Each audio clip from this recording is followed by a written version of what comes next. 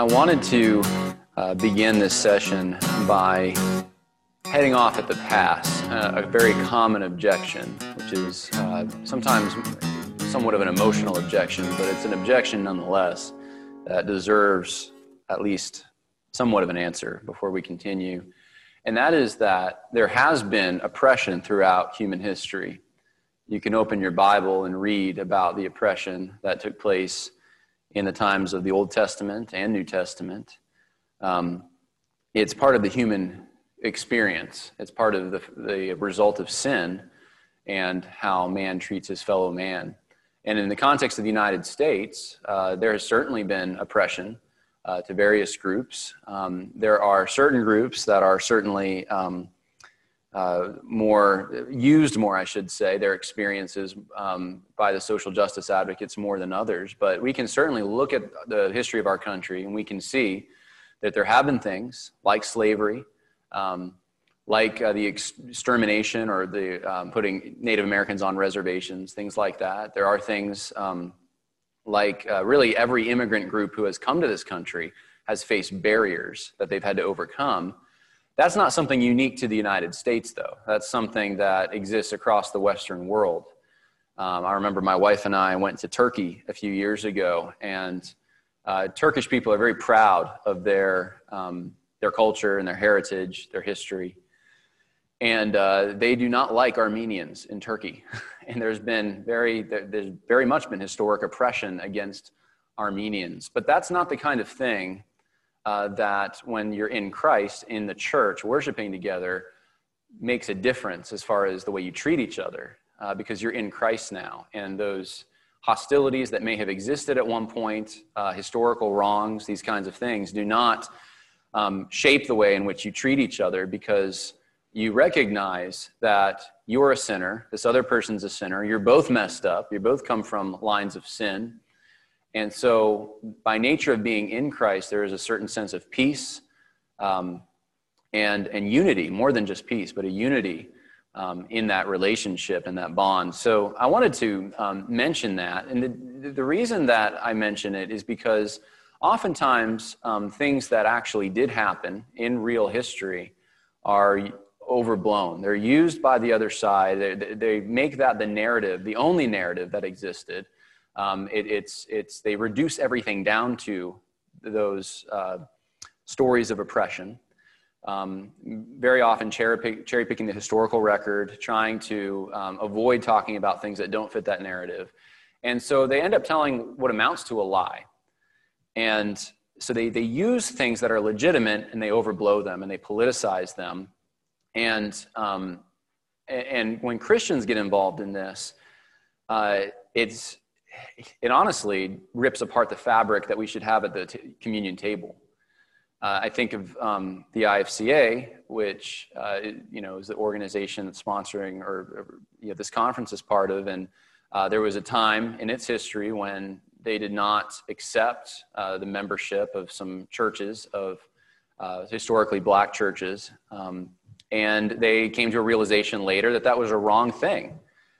And so now it doesn't matter what ethnicity you're part of, what church tradition, if you agree to the statement of faith and the beliefs of the organization, you can join. And that's the right way to handle this kind of thing, not to do, let's say, what the Southern Baptist Convention has done, which is try to renew some kind of lamentation and repentance about sins of racism and abuse of now the sexual abuse, etc. Every so often. Every year when they get together, they have to somehow renew the forgiveness that's already available in Christ, generally for things that they weren't even part of.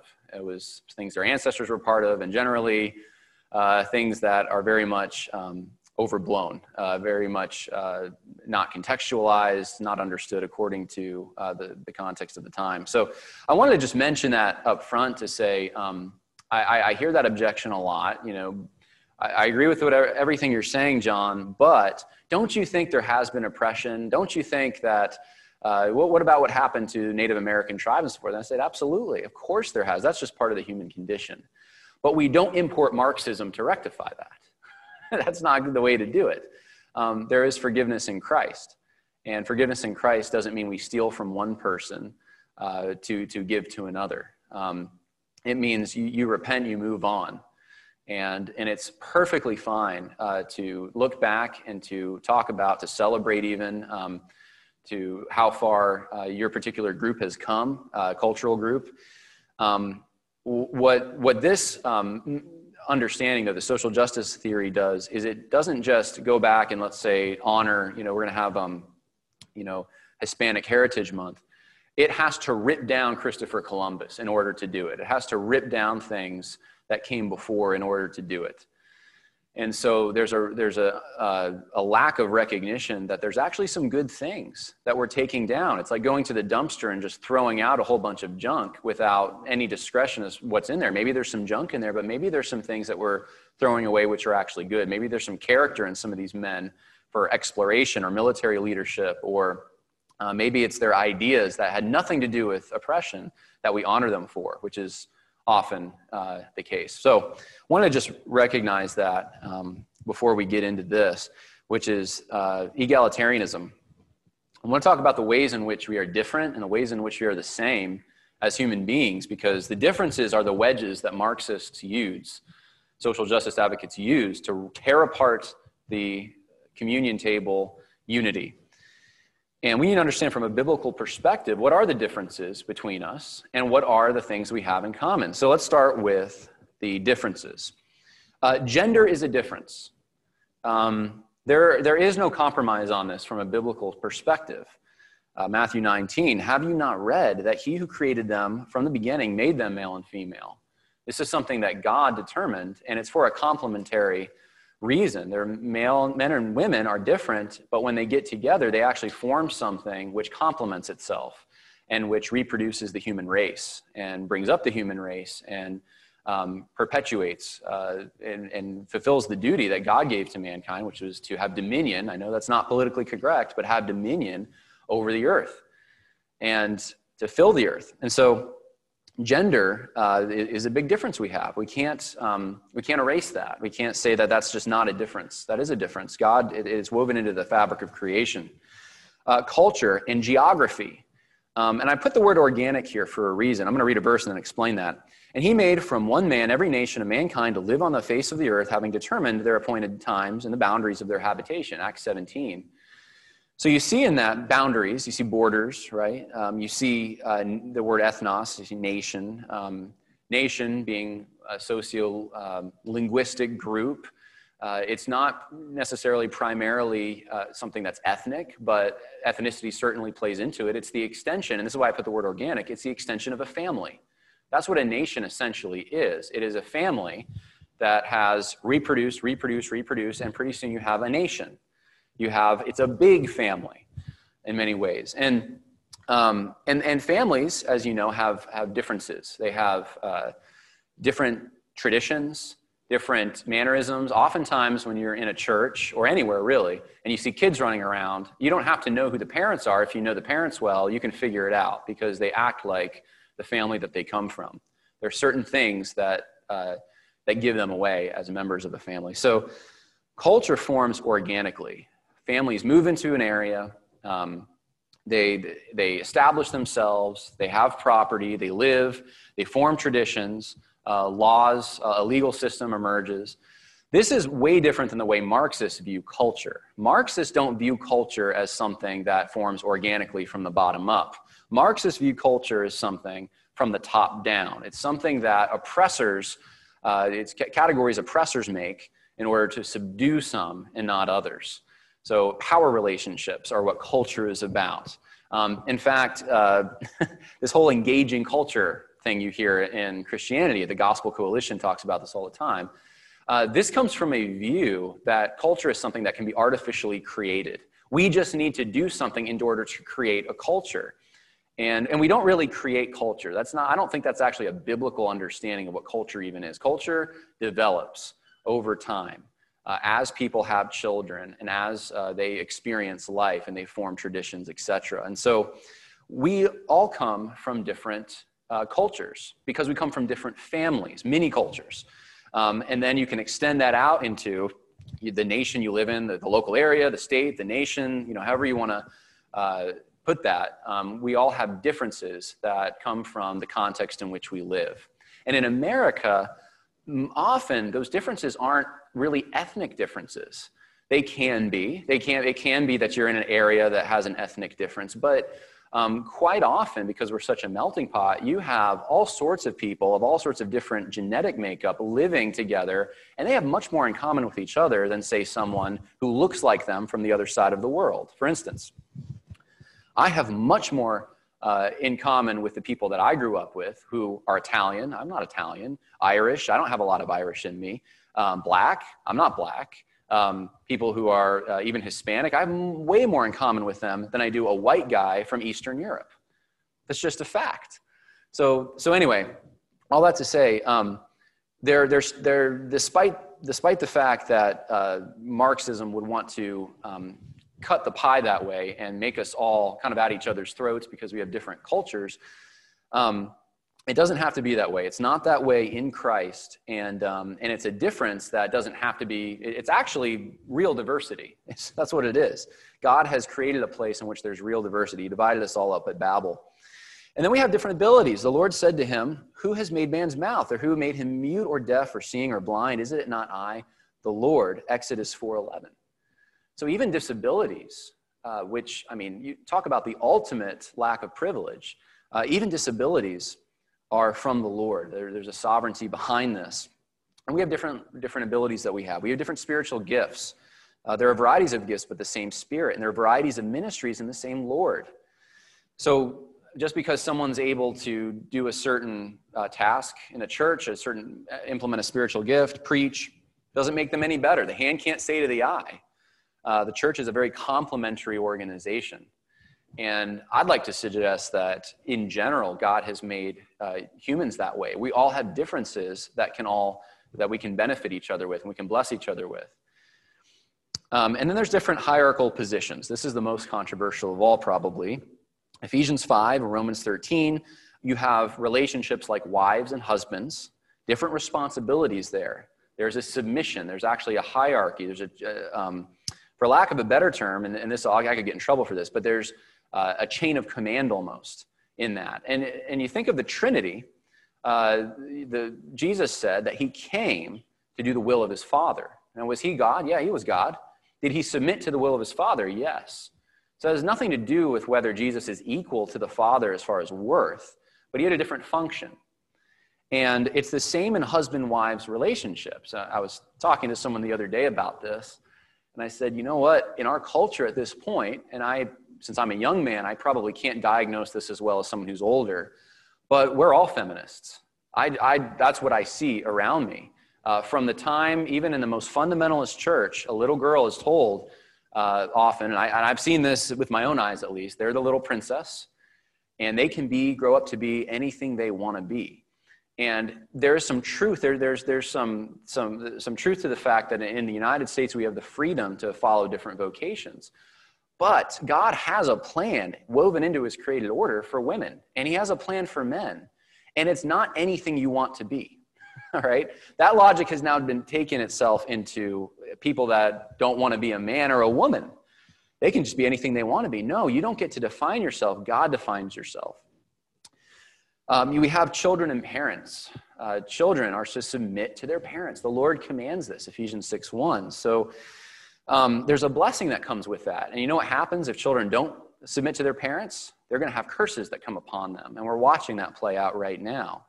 So this is actually something that the Lord gives us to bless us. You're not going to have a properly functioning society if you don't recognize that these hierarchies are woven into creation.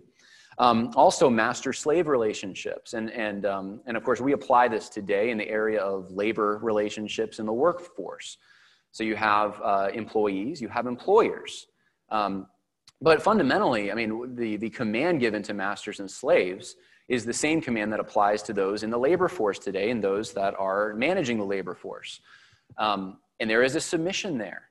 And it's politically incorrect to say that.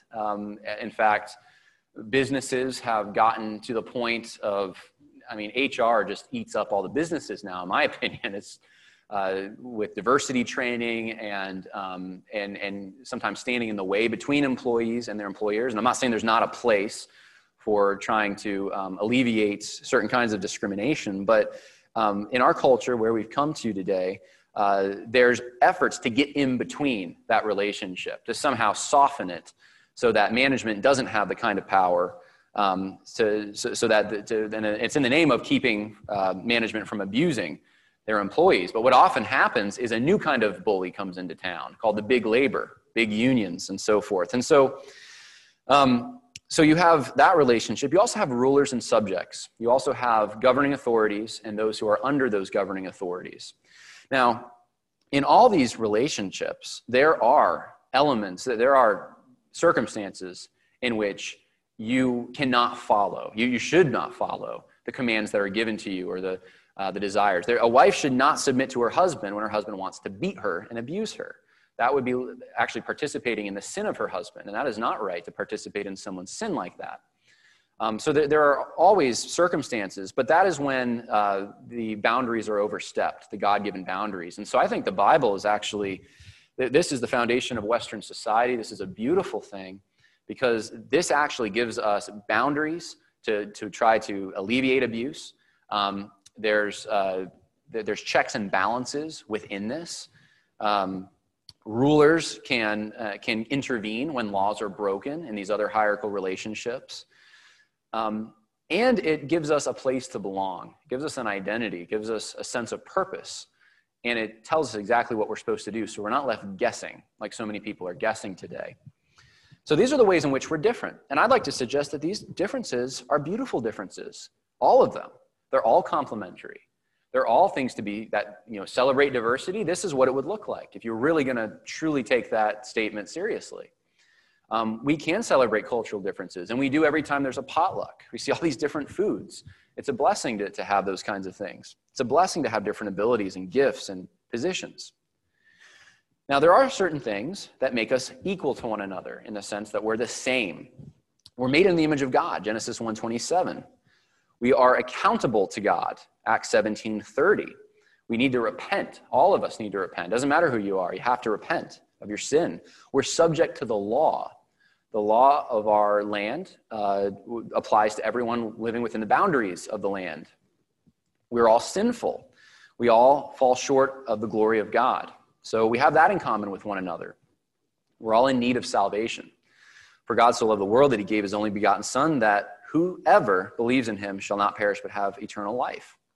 This is a need that everyone has. I heard someone recently apply that to creation itself, that this wasn't just about humans, this is about the environment. And it's actually in the context, it's about humans. And it's all humans over the course of the whole world. If redeemed, if we are truly in Christ, we're part of the body of Christ, and we have that in common with one another. There is neither Jew nor Greek, neither is there slave nor free man, neither is there male nor female, for you are all one in Jesus Christ. Galatians 3:28. Now, this does not mean all those differences are now erased. It doesn't mean that men are no longer men, right? It means that we have something in common by nature of being in Christ. So those are the ways we're different. Those are the ways we're the same. Now, egalitarianism and how it's developed up to this point, and you hear these words, equity, diversity, and inclusion, gives us a false sense of equality. And it plays around with our identities in ways that are just not biblical. Here's a quote. I just inserted this because I thought of it when I was putting this together yesterday. J.D. Greear is the president of the Southern Baptist Convention. He recently was tweeting to Beth, well, it's actually 2 years ago. He was tweeting to Beth Moore.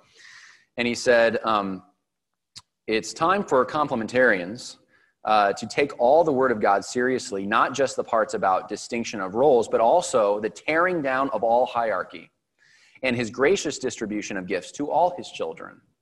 That's dangerous language because, as I just showed you, hierarchy, there are hierarchies that actually the Lord has given his blessing to. There are hierarchies that he has regulated. There are hierarchies that are part of the fabric of creation as well. And certainly the hierarchies that are part of the fabric of creation, to rip those down would not be a just or merciful thing. It would be a cruel thing. It would be like having a bunch of children who are being watched by the babysitter and saying, well, that's a bad hierarchy. We shouldn't have a babysitter, so they play in the road. Hierarchies are here for a reason. And And so here are the victim categories, and this goes on ad infinitum, but you have income, you have gender, race, sexual minorities, that's the word they're using now, disabilities, etc. You have all these different victim categories who are the victims of hierarchies. They're the victims of authority structures that have been used against them, is the idea, and then still being used against them to this day.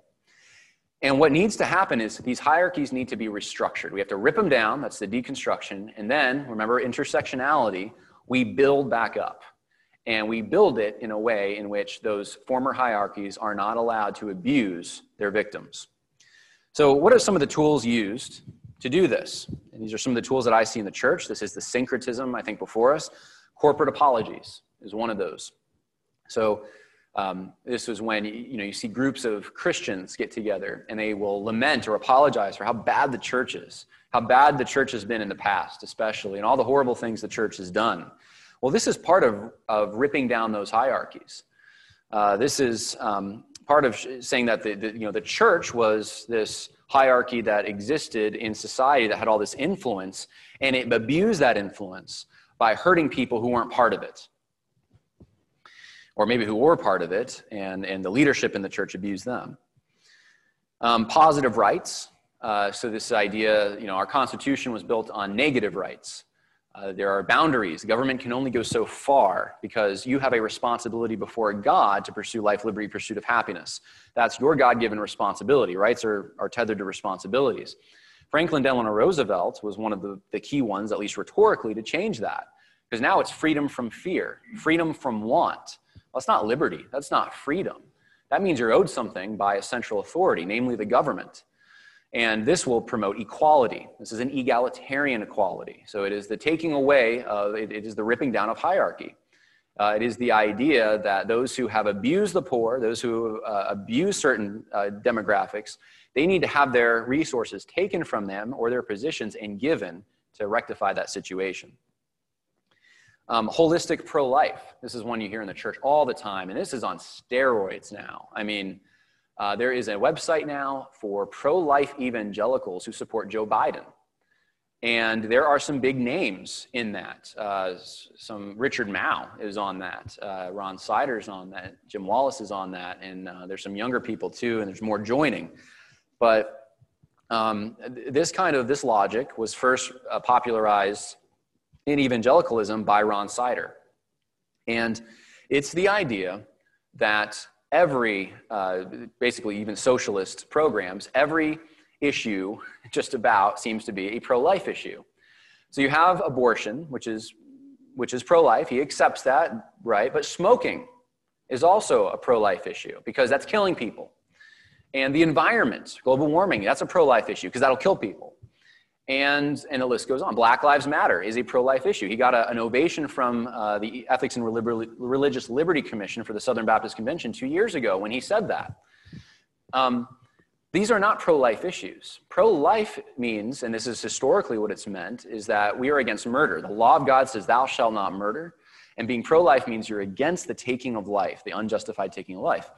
Well, what this does is it says quality of life issues are on the same level. So in other words, if you have free health care, let's say, maybe you can live longer if you're someone in a poor income bracket. Therefore, having free health care becomes a pro-life issue. So it's no longer about the law of God as it pertains to thou shalt not murder. It's about making sure that we implement programs that will give people a better quality of life. And that's on the same moral plane. I often use the analogy, it would be like going to Nazi Germany and saying, well, we realize there's a lot of Jews in concentration camps and other groups as well, but we're not going to care about those. We will care about them, but not no more than we care about the fact that Nazis also cared about the environment. And we should take that into consideration whether or not we would want to keep Nazism going, right? If there was a choice to vote for Nazism. Well, that's ridiculous, you'd say. But not if you're buying into the holistic pro-life approach. Of course, the environment would be just as important as a pro-life issue.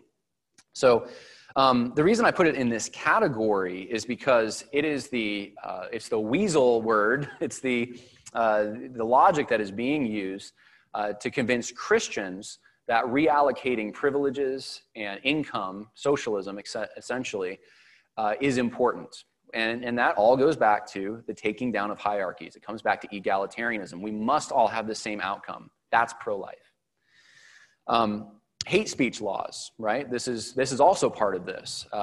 Anything, I mean, and these have gotten ridiculous now. Anything that would offend a certain demographic, supposedly, must be, you must have a muzzle on that. It must be against the law. You must be fired if you said something. I mean, people have sometimes, recordings have popped up of people where they've said something maybe, 30 years ago, and now their whole life is turned upside down because of something they may have said offhanded. Might have been a joke. There might be no context behind it. But it's all about you supported the hegemony. You supported the discourse. You're part of the problem. You must be canceled. This is why, and I've noticed this, there's certain words that you can hear maybe, hundreds of times in certain genres of music, and those people will never be canceled for it. For instance, like an R&B artist or a rap artist or something. They can say some of the filthiest things, but they are not part of the hegemony. So it doesn't apply to them. So it's very one-sided, but that's another way to rip down hierarchy. So if you find a mode of thinking in someone that is oppressive, you locate it and you rip them down and make way for someone else who is not oppressive. What are the consequences of this? Well, mission drift, number one, in the church. Because now the goal of the church is not just to do evangelism, it is to fight hierarchies. It is to fight oppression. And this becomes part of the problem when you try to have both together. Harvey Kahn was one of Tim Keller's mentors at Westminster Theological Seminary, and he wrote a book, I believe it was the early 90s, about evangelism. And it was about doing justice, in this sense, and spreading the gospel. You can do both. Well, I'd like to suggest one will eat up the other. You can't have both. You can't add to the Great Commission. That's what that is. So it's certainly not wrong to engage in charity. We're commanded to give to one another. We're commanded to be generous people. But this is outside of the ethic God has given us. And it's also not to be confused or conflated with the Great Commission itself, but that's what we're seeing. It also creates a new order of sin. I don't know if you've noticed, but there are certain sins that are protected or at least diminished, and other sins that are thought to be the worst things ever, which maybe they're not as bad. Now, I believe that all sin is sin. All sin is damnable, but there are different levels of sin. Otherwise, Jesus wouldn't have said to cities in his day that did not accept his teaching that it would have been better for them if they were Sodom and Gomorrah on the day of judgment. We would not see different penalties, civil penalties in the Old Testament law if it weren't for the fact that there are some sins which are more depraved, which show a greater falling away into depravity.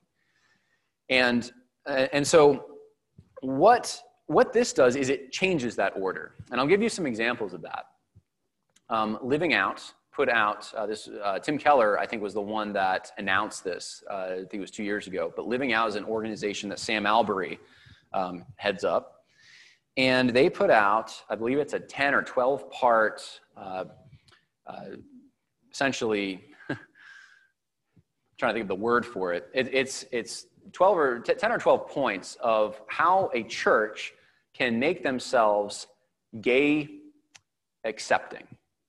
So, in other words, if someone comes in the church and they're homosexual, then those who are influenced by this Living Out church audit are to make sure that their church makes them feel as comfortable as possible in their church. All right? Because churches historically just haven't been very accepting to homosexuals. So this is a way to make them more accepting, right? Now, we have accountability groups for all sorts of things, right? Alcoholics Anonymous being a good example of that. And that's usually reduced to a disease.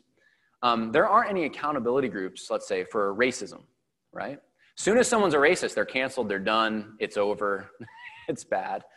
But something like alcoholism is accepted. It's a disease, right? Homosexuality, like I said, that's just idolatry, and it's the same as heterosexual lust. Those two things are equivocated. I went on the Gospel Coalition website about a year ago. And I just was curious to see, I put in idolatry. I said, what do they think idolatry is? Because everything that the left thinks is a sin, I've noticed progressive Christians use idolatry to categorize it. Because if it's not in the Bible as a sin, for instance, loving your country, nationalism, and patriotism, and sometimes those things are conflated. Gospel Coalition and progressive evangelicals will often say, well, that's just idolatry. Well, you don't find a sin in the Bible about loving your country, but if you love it too much, it could be idolatry, because if you love anything too much, it could be idolatry. And so that becomes an evil sin. It's the same as nativism. It leads into white supremacy, which is the worst sin of all. But I looked up idolatry. You know what kinds of things you could have as an idol? Your family, your marriage. These kinds of things, according to the Gospel Coalition, are idolatrous. Because you could love them more than you love Christ. Now, these are good things God has given us, that God has created. But you see how that works? All of a sudden, good things that God has given us become danger zones. You're in danger of sin. You can't love that too much. And one of the problems with homosexuals not feeling welcomed is a church in which people have the idolatry of family. So this easily creates a new hierarchy of sin, because homosexuality isn't as evil now as having an idolatry of family. Alcoholism isn't as evil now as being a racist. You see how this works? So instead of going to the Word of God and seeing what does God say about sin, we're going to the world to get our cues. J.D. Greear, president of the Southern Baptist Convention, last year, his sermon, I reviewed the sermon. It's called How the Fall Affects Us All. And he said in the sermon this: the Bible only whispers about sexual sin. Only whispers. But it doesn't whisper about greed. So what's worse, greed or sexual sin? You see how we're playing things against each other now to make ourselves more palatable to the world? So you can say, hey, world, look, we're not concerned about your homosexuality. Those capitalists, though, those greedy capitalists, we want to get them. That's how this works. New order of sin, subverting leadership qualifications. I gave some examples of this earlier, but this is the idea that now the qualifications given in Scripture for what constitutes an elder aren't really enough. We also need to make sure that we're platforming minority voices. There was I believe it was a denomination, I'm trying to remember now. No, I'm conflating two things. There was a state, California, that made a rule recently that on your corporate board, you had to have a minority in order to diversify it, to make sure there's another perspective. Well, this has happened to denominations as well. I keep picking on the Southern Baptists. That's because I've probably done more research on them than anyone else. But every time they form a committee, they brag about how diverse the committee was, as if that is it makes the committee better and more wise. There's nothing in Scripture that says diversity of ethnicity or gender makes someone more wise. What makes someone more wise is, do they fear the Lord? Do they understand the Scripture? So we're changing the qualifications for leadership. And I've seen this in churches where they're promoting elders. They're giving people, the guitar so they can lead worship and so forth, not because just based on the fact that they're qualified, but they're taking into very strong account whether they're a minority or not. And this just isn't right. This is discrimination, but they're doing it in the name of anti-discrimination, ripping down hierarchies. And of course, implementing unbiblical hierarchies. And there's a lot of ways I can go with this one. I showed you the caring well earlier, so pastors need to learn from oppressed perspectives. I think denominations and parachurch organizations have gotten into this, where sometimes the local pastor isn't the one with the authority. It's and I've told my audience this on internet platforms. I don't have the authority that your pastor has. I'm a guy on the internet. Just because you listen to someone and they feel good or you agree with them, it doesn't mean that they are a source of authority. We've been given a source of authority in Scripture, and it's elders, and they're the ones that watch over our souls. And then there are political consequences for this. Once we start making ripping down hierarchies part of the Christian message, then there's a certain political party in this country, I don't know if you've noticed, that really enjoys ripping down hierarchies and destroying organizations. And they've done it to sports, We've seen that this year. They've done it to the Boy Scouts. They've done it to a number of historical organizations. Just about every organization that this country, that has basically held this country together, involuntary association, has some kind of a problem with racism or sexism, or, I mean, the Audubon Institute has a problem. Now the Sierra Club has a problem. You think they're a progressive organization. Well, John Muir was a racist, apparently. So the Sierra Club is now on an apology tour. It's every organization, and the left loves this. The Democratic Party loves this in our country right now, and because they make their whole entire campaign about supporting the little guy against, it's an underdog campaign, because Americans love that kind of story, but it's a false underdog campaign, because behind it are the ones who want to bring in a new hierarchy. There's no such thing as a blank slate. There's no church, there's no organization, there's no government that does not have a hierarchy. That's inescapable. You cannot have an organization without a hierarchy. Even in just a culture, you know, a small group of people, let's say, that, you know, moves to a place like the Pilgrims, or someone's going to emerge as the leader. You're going to have a hierarchy eventually. And the question really isn't whether or not to have a hierarchy, but what does that hierarchy look like? Is it a biblical hierarchy? Socialism, communism, that is a hierarchy, and it's a very strong one. And there are no mediating institutions to shield you from the power of the all-powerful state. The state becomes God, and it's between the state and the individual. And it's the most cruel form of slavery imaginable. And that's the kind of hierarchy that will be implemented when we rip down all the other ones. So there are political consequences for this. Reparations is one of the things we're hearing about now. This is about taking the resources from those who are supposedly the oppressors, redistributing, it is socialism, to those who are the have-nots.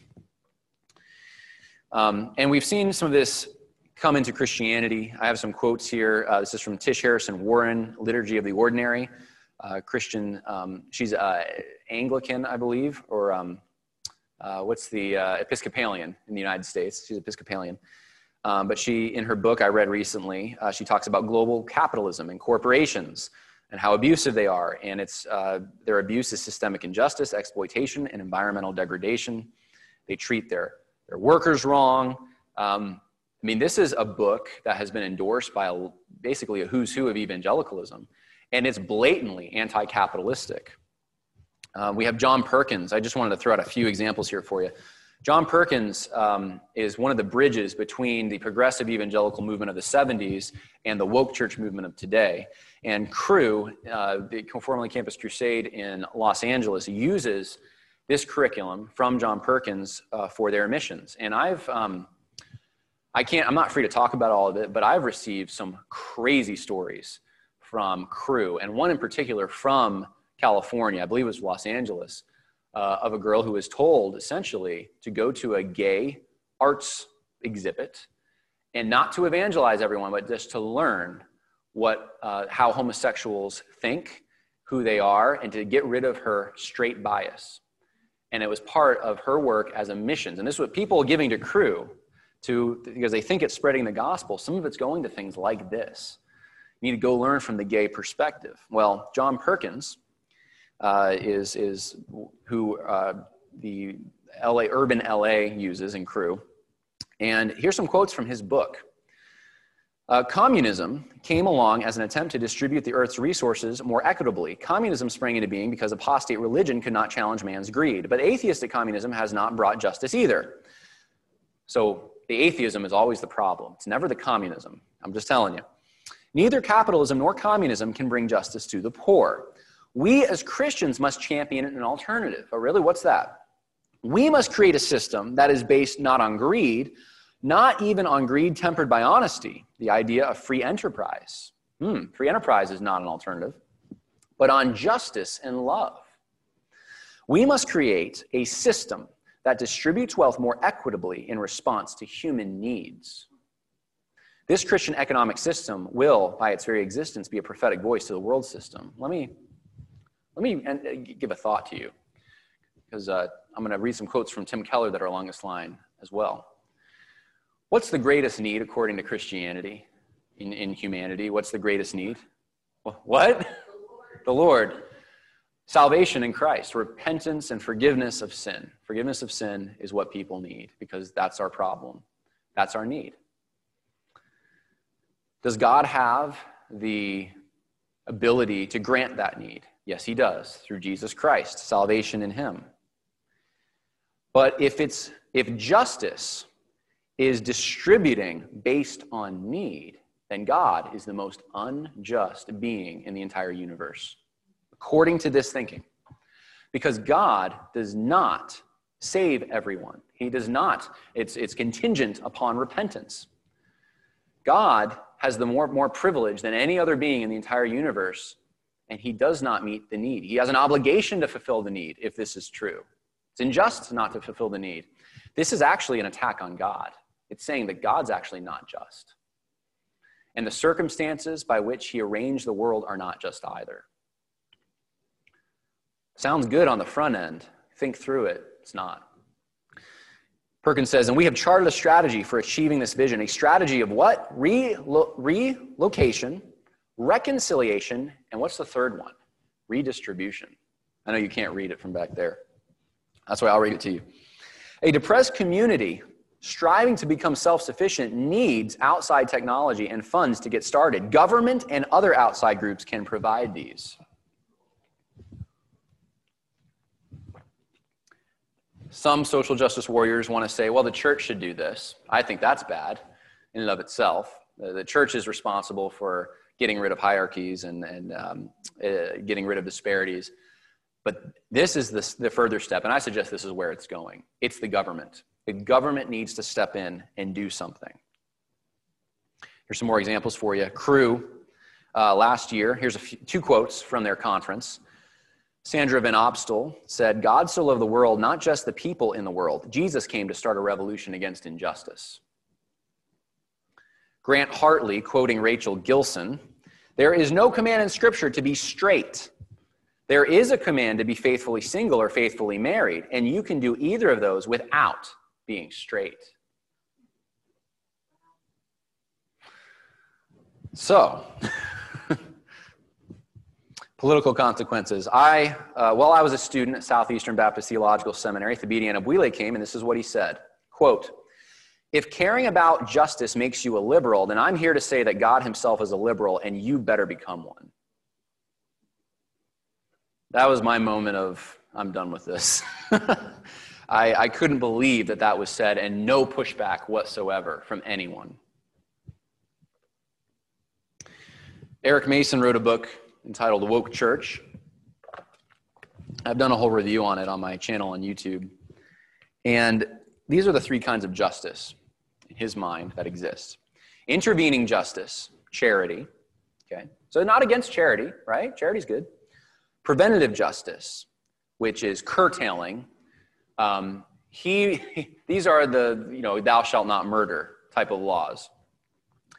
And then there's, and this is what his book's about, systemic justice.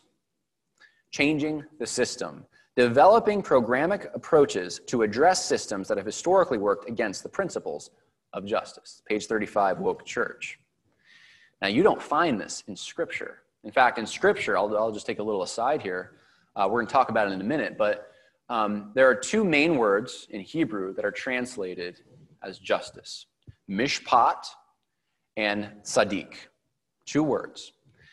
And both of them confer the idea of treating people equally. Equality before the law. So in other words, looking at someone and not treating them differently because they're related to you, or they're a stranger, or they come from somewhere else, or you don't like their hat, right? Those things don't matter. You just apply the law. Did they break the law? Then there will be a penalty. Are they in need of something? This is where tzaddik comes in. A just person is someone who lives in a righteous manner, who honors the law of God. That's a just person. And they're going to give someone a drink of water in the way that Jesus did on the Sermon on the Mount, whether they're an enemy or not. They're going to treat people the way that they want to be treated, right? That's justice according to God. And overwhelmingly in the Old Testament, it's the word mishpat. It's the word that conveys, and you can go look it up, do a study of it, It conveys equality before the law. We're going to look in a passage where we see it a whole bunch. Tim Keller, just a few quotes from him. I did a whole write-up you can go find. It's in the appendix for the book that I just wrote, Social Justice Goes to Church. Here's just a few quotes. Redeemer Presbyterian Church's mission, this is the church that Tim Keller pastored, just so you know. This is their mission, and they repeat this on church, sometimes in Sunday at church, is to help build a great city for all people through a movement of the gospel that brings personal conversion, community formation, social justice, and cultural renewal to New York City and through it, the world. Does that sound like the Great Commission to you? Does that sound like something else? The mission of the church is cultural renewal. I guess that can happen, but that's not an end in and of itself. That's just a result of the Great Commission. Social justice, we've already talked about what that means. Community formation. The substitutionary atonement involved Jesus losing his power, which in turn inspired Christians to be radical agents for social change by giving up theirs. Keller is a very big fan of Mikhail Foucault. Quotes him all the time, many sermons. He quotes James Cone. In fact, I found a few sources where he quotes, where he talks about at least Marx. And in favorable ways, by the way, often. This is not Christianity. It's biblical that we owe the poor as much of our money as we can possibly give away. So that's to Christianity Today in 2010. So it's not just about giving away financial things. It's about making sure that your power, that you give up your power so other people can have a platform. And he bases this on Jesus in Philippians chapter 2, coming to earth and submitting to the will of the Father by not crushing all those Roman soldiers that he could have crushed in order to gain our salvation. Yes, Jesus was giving us an example, and the example was to serve one another. But it had nothing to do with power relationships in society. To be honest with you, sometimes loving other people requires us to hang on to those powerful positions we have, because we're in a position where we can actually have influence to protect people, to protect the vulnerable. And we should be protecting their rights. So this is outside of biblical Christianity. I'm not going to go through all this, but I just wanted to put up a quick example from the Gospel Coalition. I was comparing a Gospel Coalition article last year to Ron Sider's 1977 book, Rich Christians in an Age of Hunger, and I found out they're basically the same. It's the same exact narrative. There's a disparity in wealth distribution throughout the world. There's structural injustice, and that's what's causing it. Certain people have unmerited privilege. So that's why you can have racists in a system. They're not racist, but they're racist by nature of benefiting from a system that allocates privileges to certain people. The haves are the evil ones. And ultimately, the problem in the church is that the church is segregated, and we got to do something about this. And this has been going on now for years. I want to take you through Exodus 23. And if you want, this would be a time you could open your Bible. This is the word mishpat. We're going to talk about it because it's used throughout Exodus 23, the word for justice, which is translated justice.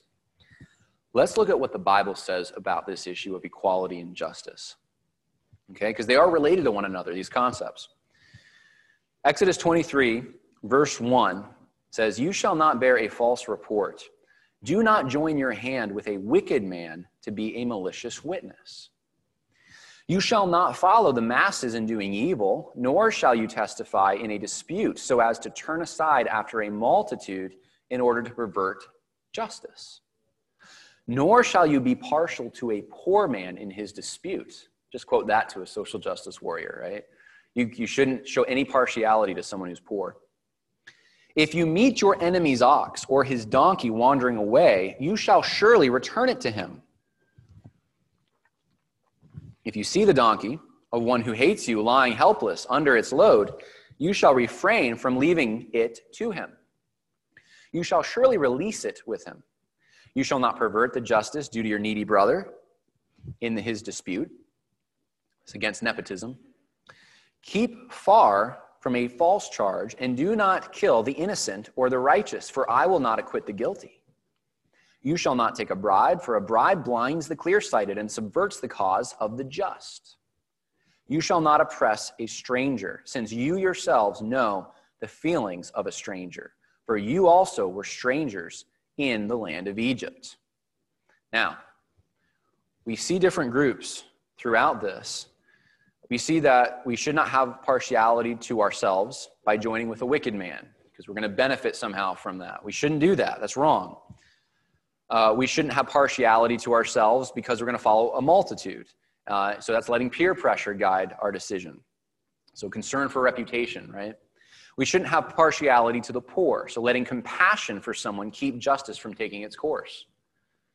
This is one of the, you ever seen Les Miserables, the movie, right? In the beginning, or it's a book, I guess. What's the guy's name? John? I forget his name. Jean something. Anyway, the guy who steals the bread, right? He says, well, I was feeding my family. I'm a poor man. And Proverbs tells us that people understand when a poor man steals in order to feed his family. There is something understandable about that. We get that. And the goal, shouldn't be the kind of all the crazy stuff he went through. That's not the crime fitting the punishment. But you know what? He should have had a punishment because he broke the law. It does not matter if he was poor and he broke the law. We should not let that compassion make us subvert justice. That's what this is saying. It should apply it equally. It doesn't matter if they were a millionaire or they had $2 to their name. If they stole the phone or whatever item it may be, they need to make recompense for that item. Partiality to oneself by failing to help someone because they are an enemy. So taking revenge. So let's say this is when people recuse themselves if they're judges, but someone comes to you and you recognize that's my enemy. That's the guy who made fun of me when I was young. Didn't like my hat, didn't like my t-shirt, beat me up for it. And now I'm in a position where, man, I could really put him away for a few years. Well, that's not just. You have to apply the law. And if there's no evidence against him, then you can't subvert justice by creating it to enact revenge.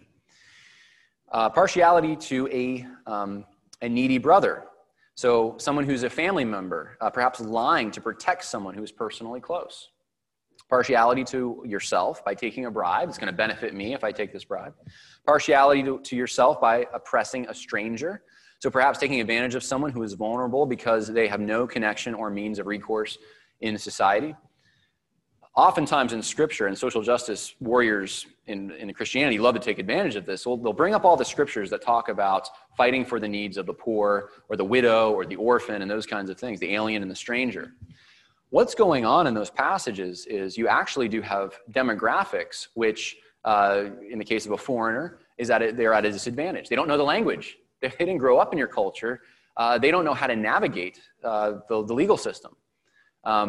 In the case of someone who's a widow, they're at a disadvantage. They don't have a man in their life to help them to navigate these things, to the more aggressive gender, right?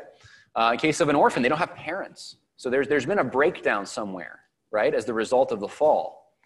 And those people can easily be taken advantage of. Look how many people are in sex slavery because they're orphans. They don't have anyone looking after them. And so that's why you see those passages in Scripture, is because oftentimes people who are at a disadvantage are the ones who are taken advantage of.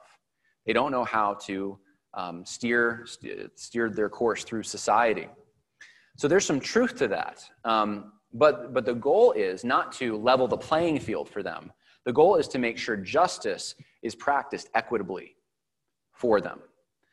So if they are falsely accused, they get a lawyer, right? And it's a jury of their peers. And we have a due process that is supposed to protect those kinds of people, supposed to. So that's what justice is in the eyes of God. And here's a picture of Lady Justice with a blindfold. You see these outside of courthouses. I was just on the steps of the Supreme Court a few weeks ago, right after the decision to have Trump's Supreme Court pick, Amy Coney Barrett, I think is her name. And we were there when it happened. And there's a statue right by the left side of the Supreme Court. You walk up the steps, and there's a blindfold, and there's Lady Justice right there. And the reason for that is because Lady Justice does not take into account any external factors. She just applies the law. And she has a sword, if you notice, and then she has weights to measure to make sure that something is actually true. So justice from God's perspective is the faithful application of his law, irrespective of who the person is it's being applied to or what group they belong to. It doesn't matter if they're poor or foreign or a family member, they deserve what's called equality before the law. This biblical thinking is what influenced our culture to include things like due process, trial by jury, and the idea that justice is blind. While biblical justice is retributive, meaning it punishes those who break the law, meaning criminals, today's social justice is redistributive, meaning it seeks to reallocate influence, privilege, and resources to create a world with a more equitable outcome. It destroys biblical understandings of personal responsibility, private property, and objective truth. And it's not just economic. When we talk about power relationships and deplatforming people because of the fact that they're in majority culture of some kind, they're white, straight males, we're doing the same exact thing. We're actually subverting justice. And that's the scary part of this. This is the part that is not compatible with the Word of God. Here's some questions to ask. Why assume that intrinsic worth equals egalitarianism? That's often the argument. Well, they're made in the image of God, therefore they deserve this. Christ submitted to his Father's will, and the Holy Spirit glorifies Christ. And they're part of the Trinity. Equal worth, different function. The created order includes hierarchies, as we just talked about. Question number 2, is God's law fair? You really want to get someone mad at you who's a Christian social justice activist. Ask them if it's fair in God's law for civil penalties against, let's say, different sexual deviancies. They'll get red in the face. Of course, that's the Old Testament. That doesn't matter. Well, why? Did Jesus believe the Old Testament? What about Paul? Is diversity, equity, and inclusion in the church part of the church's mission or a result of being in Christ? This is the multi-ethnic church model. The idea that we need to do something extra in the church to make sure that we attract minorities or other kinds of people. That's not the goal of the church. That's not the purpose of the church. The church preaches the gospel, applies the word of God, and all kinds of people come because that's what they're there for. In Revelation, chapter 6 and 7, we see the heavenly state, and you see every tribe, tongue, and nation gathered around the throne of God worshiping. They're there because of something Christ did, not something the church did as a missional strategy. They're there because they all, and by the way, it says language too, so it's every tribe, tongue, and nation. So this isn't something that was ever given as a strategy for a local church in a specific context where specific language is spoken to try to achieve. I talked to a pastor in Iowa, and he said, I keep hearing that we're racist because we don't have any minorities in our church. He said, there's no minorities in my town. A lot of big parts of the Midwest. I mean, people grow up, they've never seen anyone that looked different from them. It's a lot different than it is here in a more multicultural area. And there's nothing wrong with that. That's the thing. There's no evil in that. There's some towns in Iowa that are basically just German or just people from Sweden, places like that, the Northern European, people from Holland. And there's nothing wrong with that. That's okay. It's not like they're breaking some law. But this is the kind of thing that's used to try to guilt churches to make them feel like they're racist or something. On what basis are humans entitled to social privileges? That's a good question to ask. Is it need? Because if it's need, God is a big meanie. And you just made God out to be an enemy. So let's talk about this. We have 20 more minutes? I just want to make sure. Whenever I'm done. Well, I don't want to go too long. Let's read Galatians 1, verses 6 through 9. And I want to spend a little time on this, just because I think this is an important passage to understand when fighting this stuff. Paul says in Galatians 1, I'm amazed that you are so quickly deserting him who called you by the grace of Christ for a different gospel, which is really not another. Only there are some who are disturbing you and want to distort the gospel of Christ. But even if we or an angel from heaven should preach to you a gospel contrary to what we have preached to you, he is to be accursed. As we have said before, so I say now again, if any man is preaching to you a gospel contrary to what you received, he is also to be accursed. We've talked about standpoint epistemology. We've talked about egalitarianism. We'll talk about Marxism now, which is the ethics of this. We talked about the metaphysics. We've talked about some of the, you can't help but, when you talk about egalitarianism, you have to talk about some of the ethics. But we talked about the epistemology. I want to talk about the ethics. And I want to talk about how specifically social justice has created a new gospel in the church. This is the heart. This should be the most important thing for all of us, I think, as we're navigating this, is it destroys the gospel itself. Now, Paul was obviously reacting to a heresy going on. The Judaizers were coming and they were saying you needed to be circumcised to be saved. This is part of being saved, was being circumcised, right? And so he reacts to this. He says, you add something, you add works to this gospel, to this grace, and you don't have the gospel anymore. And he confronts Peter about it. So a few things before we get to the Peter confrontation. There's some words used here, heteros, meaning different. Another, and there's some examples that I gave. This is the first word used in Galatians chapter 1 when he says, you are called by the grace of Christ, you're deserting him who called you by the grace for a different gospel. And what he's saying here is that it's different in the sense, I'll just read these passages, Matthew 8, another of his disciples said to him, Lord, permit me to go and bury my father, Luke 14, another king, Luke 20, another slave. It's different in the sense of there's another one, right? It's another one that is different in a sequence. Another word that's used in this passage is allos, and it's the word actually for similar. So it's Matthew 12 talks about stretching out your hand to restore it to normal, like the other. So there is a sequence in which you, like hands, there's two hands, there can be two hands. You can have in the second verse here in Matthew 27, the other Mary, there's two Marys, they're similar. In Mark 4, you have other boats. There's other boats, right? The significance of this, if we go back here real quick, is he says heteros, different gospel, which is really not another, which he's saying it's impossible to have another gospel. You can have two Marys. You can have two boats. You can have two hands. You can't have two gospels. It's really not another gospel. So he's saying it's impossible to have another gospel. You can't do it. It defies reason. So what they're calling, what the Judaizers are calling another gospel, the same, okay, heteros, it's not another gospel. It's different. Does that make sense? So, and ESV gets this right, not that there is another one. And the word used here if I can pronounce this, strepho, to change, alter, or distort. He says this is what they're doing to the gospel. And the same word is used in Acts 2. The sun will be turned into darkness and the moon into blood. The moon into blood? How is that possible? Such a radical change. It's a metamorphosis.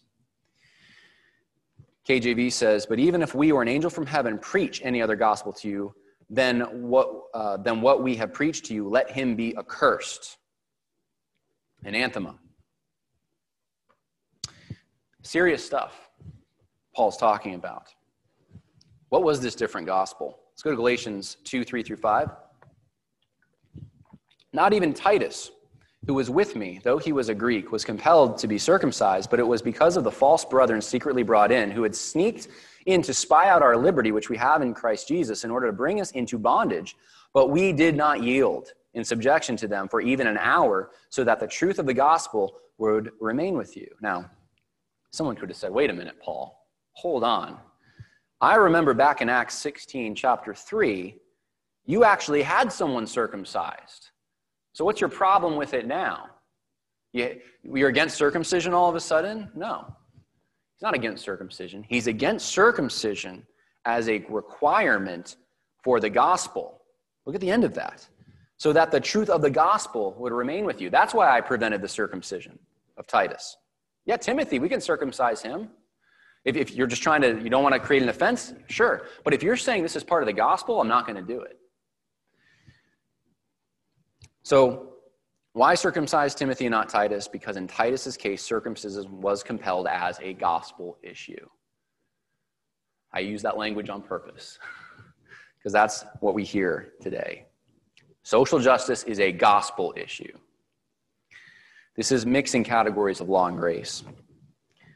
Galatians 2:11 through 14. But when Cephas came to Antioch, I opposed him to his face because he stood condemned. For prior to the coming of certain men from James, he used to eat with the Gentiles. But when they came, he began to withdraw and hold himself aloof, fearing the party of the circumcision. The rest of the Jews joined him in hypocrisy, with the result that even Barnabas was carried away by their hypocrisy. But when I saw that they were not straightforward about the truth of the gospel, I said to Cephas in the presence of all, if you, being a Jew, live like the Gentiles and not like the Jews, how is it that you compel the Gentiles to live like the Jews? So he's saying, you're a hypocrite, Peter. What you're doing right now, you don't even believe that. You're doing it because of fear. That's why you're doing it. You fear that you're going to have a repercussion against you. We know what the Jews did in certain areas, don't we? We know what happened to Paul later when he went to Jerusalem. Of course there'd be fear about this. Now the word used here for guilty, Cephas being guilty, is not the same word.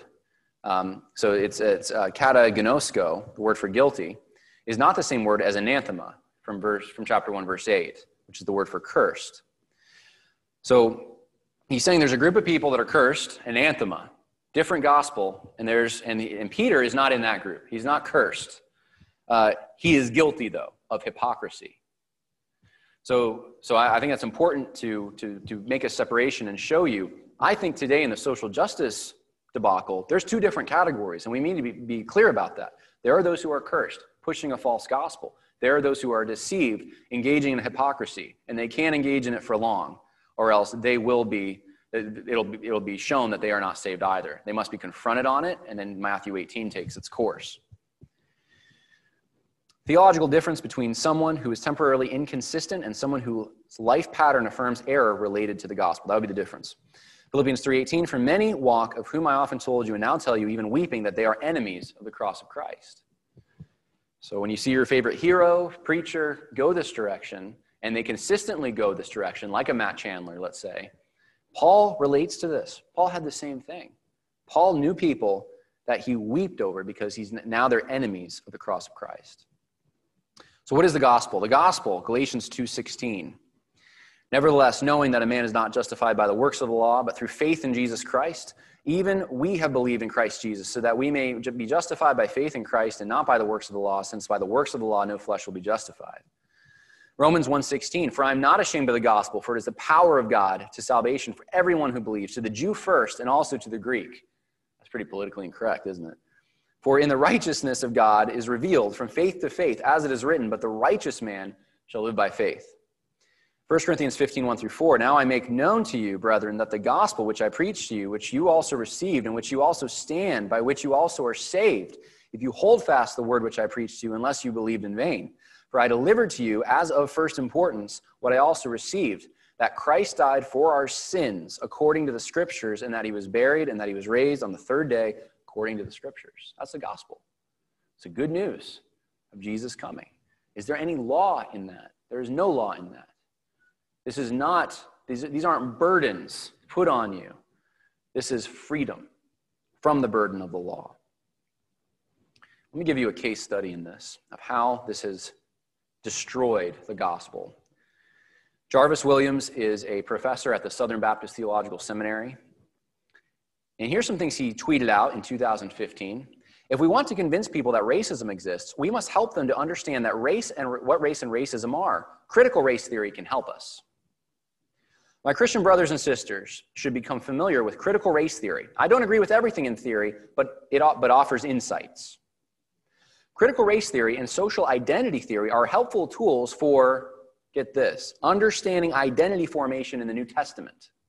Great resources available.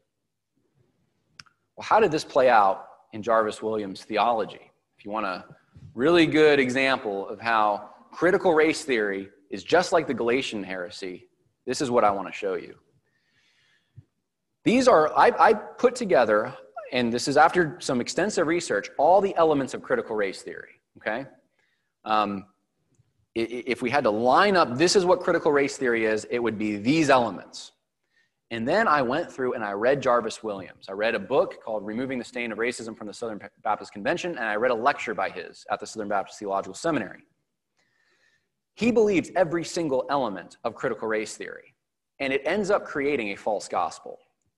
So I'm going to go over this. Racism is normative, right? Assumption of critical race theory. It's systemic. Here's a quote from Jarvis Williams. I applaud the many white Southern Baptists who responded with outcries for justice after the controversial deaths of black men at the hands of predominantly white police officers in Ferguson, Staten Island, Baltimore, and elsewhere. So assuming that this is just all the result of racism, that's what this is.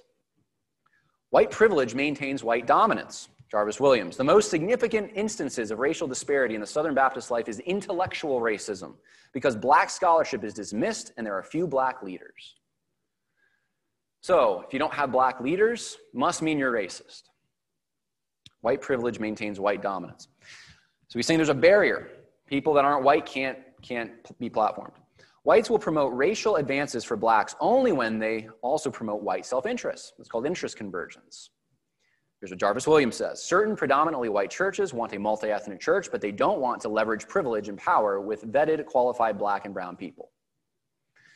So he's saying, yeah, they'll go along with a multi-ethnic church, but you better not have minorities in charge. I don't know any quote he could have gathered by someone who believes that, but he's assuming it, because that's an assumption of critical race theory.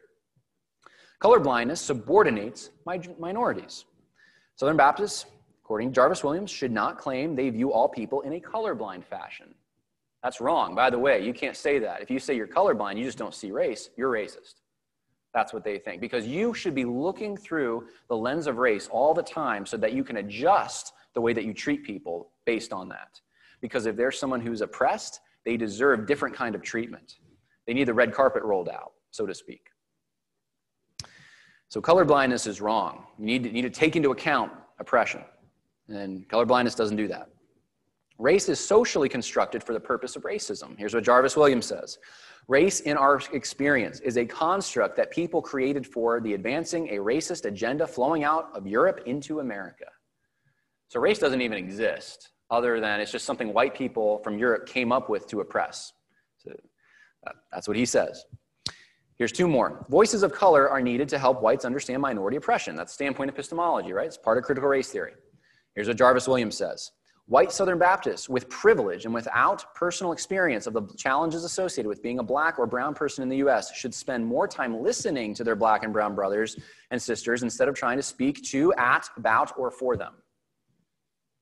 So shut up if you don't meet those categories. And last one, history should be interpreted through minority experience. This is revisionism and memory studies. Now, I want you to realize something. This is the biggest destructive thing of this whole thing in a way.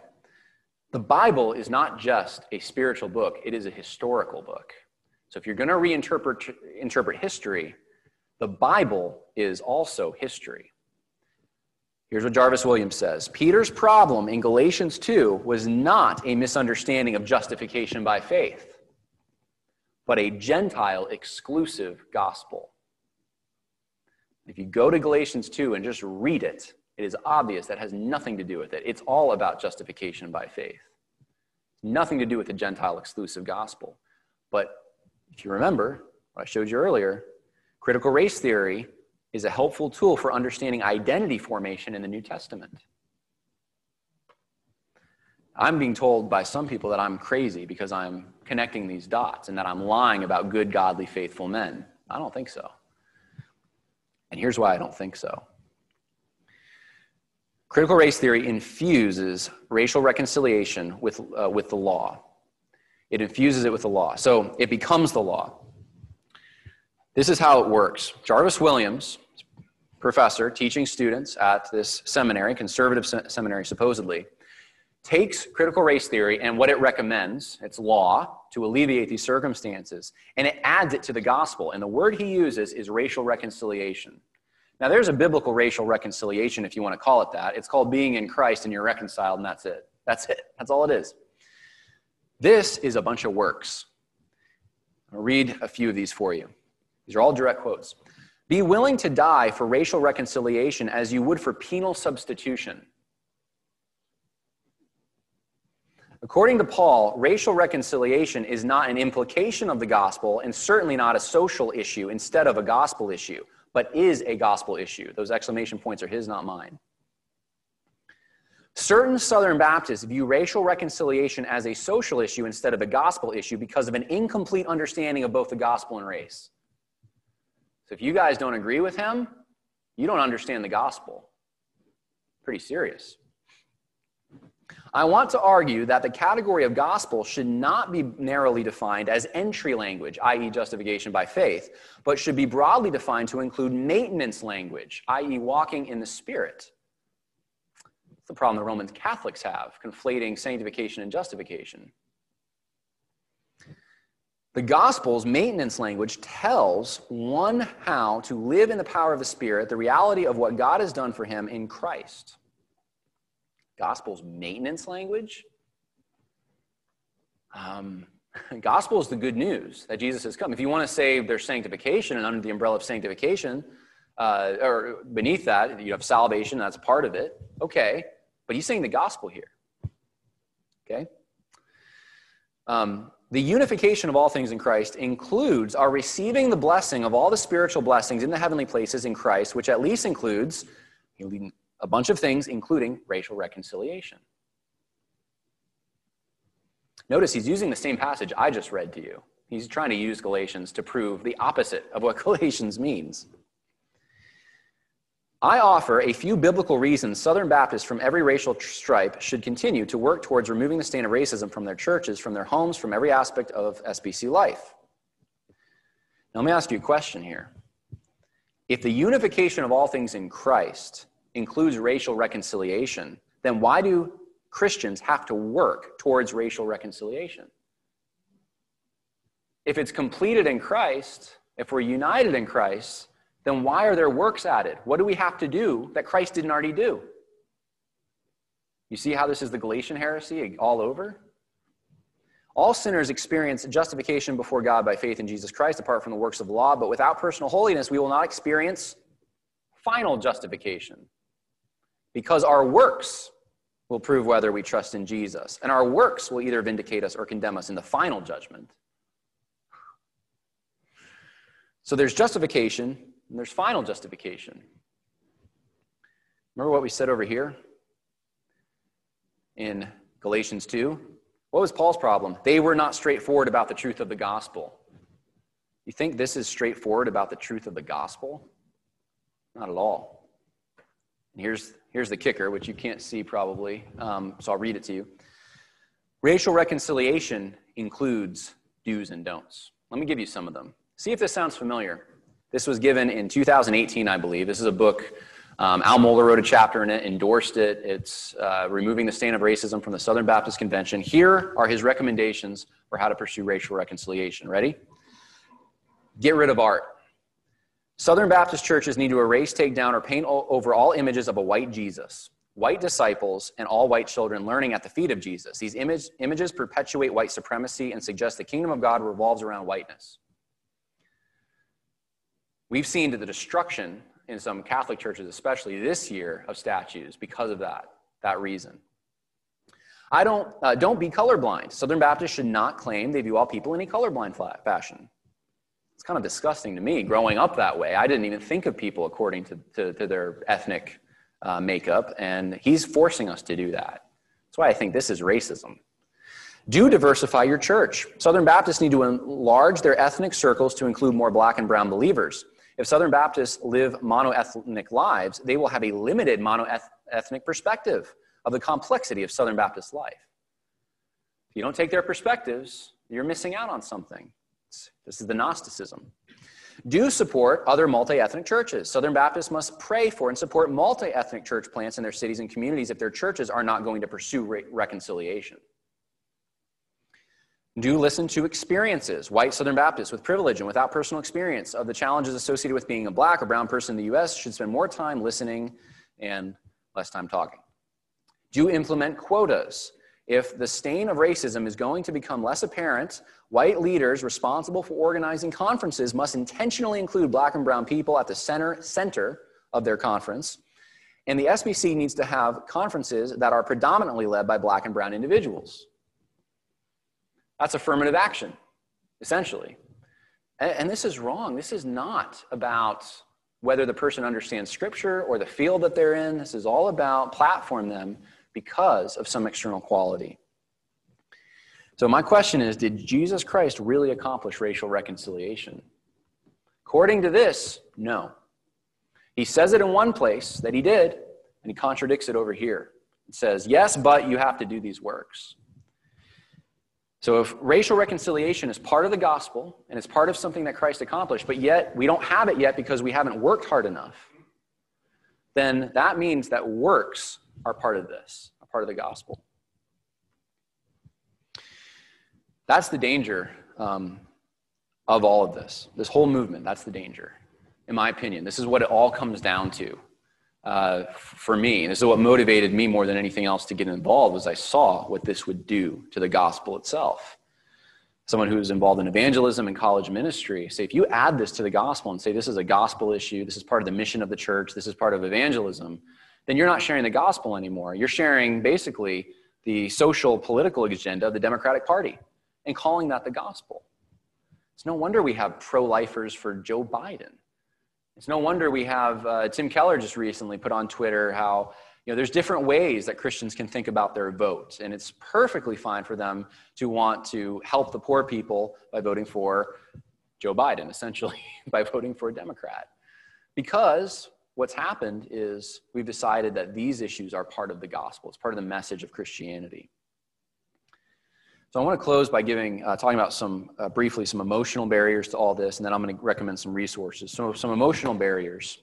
You've listened to a lot today, which I appreciate very much. I think oftentimes this religion is not something that's intellectually argued for. I've given you some of the arguments. These arguments stink. It's not the arguments that are convincing people. It's emotional experience. So here's some of the things you'll hear. It's loving your neighbor to just listen. If you don't accept that maybe, let's say, a police shooting or let's say, alleged rape or something, that the story that's being told to you, if you don't accept it, you're not being loving because you're not listening. You want to bring in categories of due process. You shouldn't do that. You should just listen. Now, how do you respond to that when someone says that? Well, is it really loving your neighbor to let your neighbor believe a lie that could actually harm them, that would make them live in fear, that men are just raping women all over the place, or that white people, or police, I should say, are out? Is that kind to do to someone? No, it's not kind. That's not loving your neighbor. Loving your neighbor means speaking the truth in love. Truth must accompany love. So it's not loving your neighbor to engage in lies. Shouldn't we care? And I will also say it's kind of not very nice to your neighbor to steal their stuff either. So redistribution schemes, not really loving. Shouldn't we care about the oppressed? Yes, we should care about the oppressed. But that does not mean that we buy into a Marxist redistribution scheme, which robs the oppressed of their human dignity by telling them that they're just the victim of forces outside their control. We help the oppressed by engaging in charity, as the Christian church has done for 2,000 years, and by helping anyone out there who needs help to provide for themselves. If you don't work, you should not eat. And that is a biblical principle. So here's another one. But we're all equal in the eyes of God. That's exactly right. And that's the same God, and I went over this earlier, that made us different in other ways. And hierarchies are part of that. So we're equal in worth, we're equal in our need for salvation, we're equal as far as the fact that we're sinners, but we're not equal in the roles that we play in society itself. And here are some of the other objections. These are fear-based objections. The church has been wrong before. We don't want to be wrong again. That's a fear-based objection. Church was wrong on women's rights. Church was wrong on slavery. Church was wrong on the Crusades. Church was, right? We have all this baggage of the church. I suggest that people mostly who say those things have not studied the issues themselves. They don't understand what they're talking about. They don't understand the context itself. And I will get into those discussions sometimes, but you don't always have time to get into a discussion like that. And if you're working, you can't study the history of all these things. And we're to the point now where most people assume an incorrect understanding of the church's role in history. Honestly, the best answer to this is probably, so what? Really, that's the best answer. The church has been wrong before. Okay. Really, the best thing you can probably say is, yeah, there's people who are Christians who have done some messed up things in the past. People who claim to be Christians. What does the Bible say? Let our theology be the answer to this. What does the Bible say about what a Christian is? If you love me, you obey my commandments. Were they obeying Christ's commandments in the incidences you're trying to bring up? Why don't we talk about this specific issue today and bring biblical truth to bear and not worry about whether or not we're going to make the mistakes that supposedly our ancestors made? That's just living in fear. And you can turn this around by saying, what if being wrong about this is joining the social justice side? What if, just like the Christians who were involved in the Crusades, if that's a bad thing to this individual you're talking to, what if joining the social justice warriors is the same thing? What if they're the ones that are the crusaders, right? So this isn't an intellectually deep objection. It's an emotional reaction. What will my friends and family think of me? Well, we know what Jesus said about that. Hate father and mother in comparison to your love for me. Opposing this will make me lose ministry and job opportunities. Yeah. And the Lord Jesus Christ made incredible sacrifices. So when we are persecuted, what did the Lord say in Matthew chapter 5? Blessed are you. So here's some resources for you. A few books, Social Justice versus Biblical Justice by E. Calvin Beisner. It's really short. It goes through a bunch of things that I have not talked about. Verses, and this is mostly against socialism, but verses that are used by Christians who advocate socialism, like in Acts, the early church in Acts, and some other verses as well. Scott Allen wrote a book called Why Social Justice is Not Biblical Justice. I endorsed that book. It just came out recently. It's pretty accessible, I would say. It doesn't go through everything I just went through, but it is a decent resource you can at least recommend to someone. Ronald Nash wrote a book in the 1980s called Social Justice in the Christian Church, which is very good. Again, it doesn't get into the intersectionality and the critical race stuff, but it does. It goes to the point of the New Left movement and critiques that. My book as well, which is a history of the New Left in modern American evangelicalism. I haven't gone over any of that hardly, really, in these lectures, but I showed the whole history of how Marxists from the 1960s got into evangelicalism in the 70s, and those are the guys that influenced the current crop. I'll give you one example real quick. Tim Keller if you understand three people, you'll understand Tim Keller. You understand Tom Skinner was his political mentor in 1970 because he listened to this address by Tom Skinner from Urbana over and over and over again. And then Elward Ellis was his friend that he worked with at Gordon Conwell Theological Seminary. And then when he went to Westminster, he had a guy named Harvey Kahn teaching him. And I go through in the book what all those three men believed and how they've influenced Tim Keller. And there's no doubt in my mind, Tim Keller has socialist background. And it comes out in his theology. So I showed the connection there of how this stuff got into Christianity. Some non-Christian resources. I think Thomas Sowell's book, The Quest for Cosmic Justice, is good. And it basically just shows you will never achieve what social justice on this earth. You can't do it. It's impossible. In fact, you'll just make more of a mess of it if you try. And then Cynical Theories, How Activist Scholarship Made Everything About Race, Gender, Identity, Why This Harms Everybody, just came out by Helen Pluckrose and James Lindsay. I've met James Lindsay, and he is an atheist. I have talked to him a little bit about his views, and he is, it comes out. I'll just put it that way. If you read the book, the secularism will come out. You'll see it. But the reason I'm recommending it is because he does correctly identify, because he was part of that world, what these theories are and how they work. So if you want to understand the mechanics of critical theories today, that's a good book to get. In closing, what does Christianity offer that we can emphasize, that we can show as an alternative to social justice? It offers forgiveness of sins and includes sins of injustice. Injustice is all around us. It honors unity in Christ, gender, class, age, tribe, tongue, nation, all unified in Christ. So you want unity, you don't want people at each other's throats, they better become Christians. It gives a fulfilling identity, which is more than just power relationships, which is what social justice reduces everyone to. We're more than just that. We are people that think in the abstract, that can comprehend things, that understand beauty, that we're made by a creator to fulfill a purpose. We can have spiritual gifts if we're in the church. We have functions in society which we fulfill that vary according to where we're born and what opportunities present themselves to us, but we have a role. And that's a comforting thought. Roles and responsibilities. We have social and political purpose. In a way, we especially in a republic like ours, we have the opportunity to vote and to be involved in politics. And Christianity gives us a moral foundation for understanding how to navigate that. We have a basis for rights and responsibilities. Social justice advocates don't have any basis for human rights at all. Everything just comes down to power relationships. And I don't understand, I've said this before, but I don't understand why might just doesn't make right. You're very arbitrary, I'll say to a social justice warrior, you're very arbitrary with what you're saying. You're just saying because you think it's wrong, other people should just assume that it's wrong. Let men rape women or whatever. Of course that's wrong. I can tell you why. So we have a basis for rights.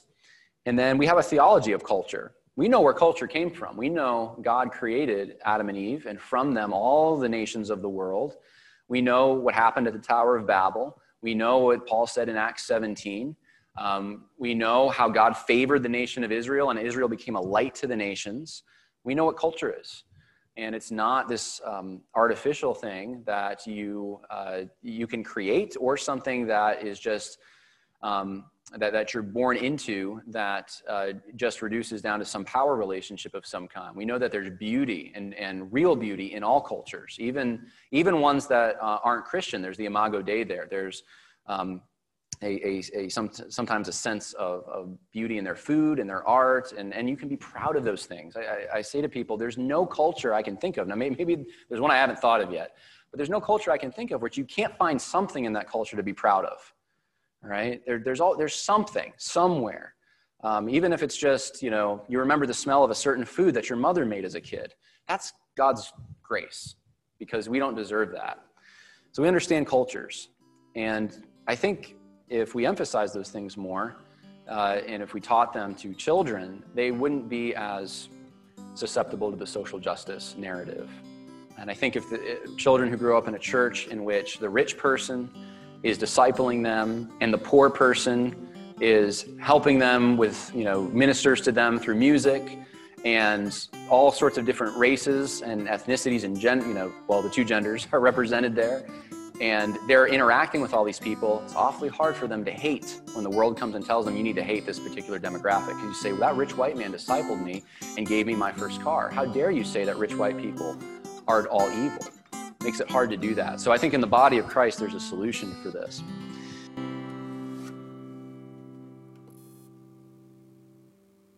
Sick of being upsold at gyms? My guy, you're currently a base member? For $90 more, I can upgrade you to our Shred membership. For $130 more, you'll be a Swole member. And for just $300 more, you'll reach Sweat Platinum. At Planet Fitness, you'll get energy without the upsell. Never pushy, always free fitness training and equipment for every workout. It's fitness that fits your budget. Join Planet Fitness for just $1 down and $10 a month. Cancel anytime. Deal ends Friday, May 10th. See Home Club for details.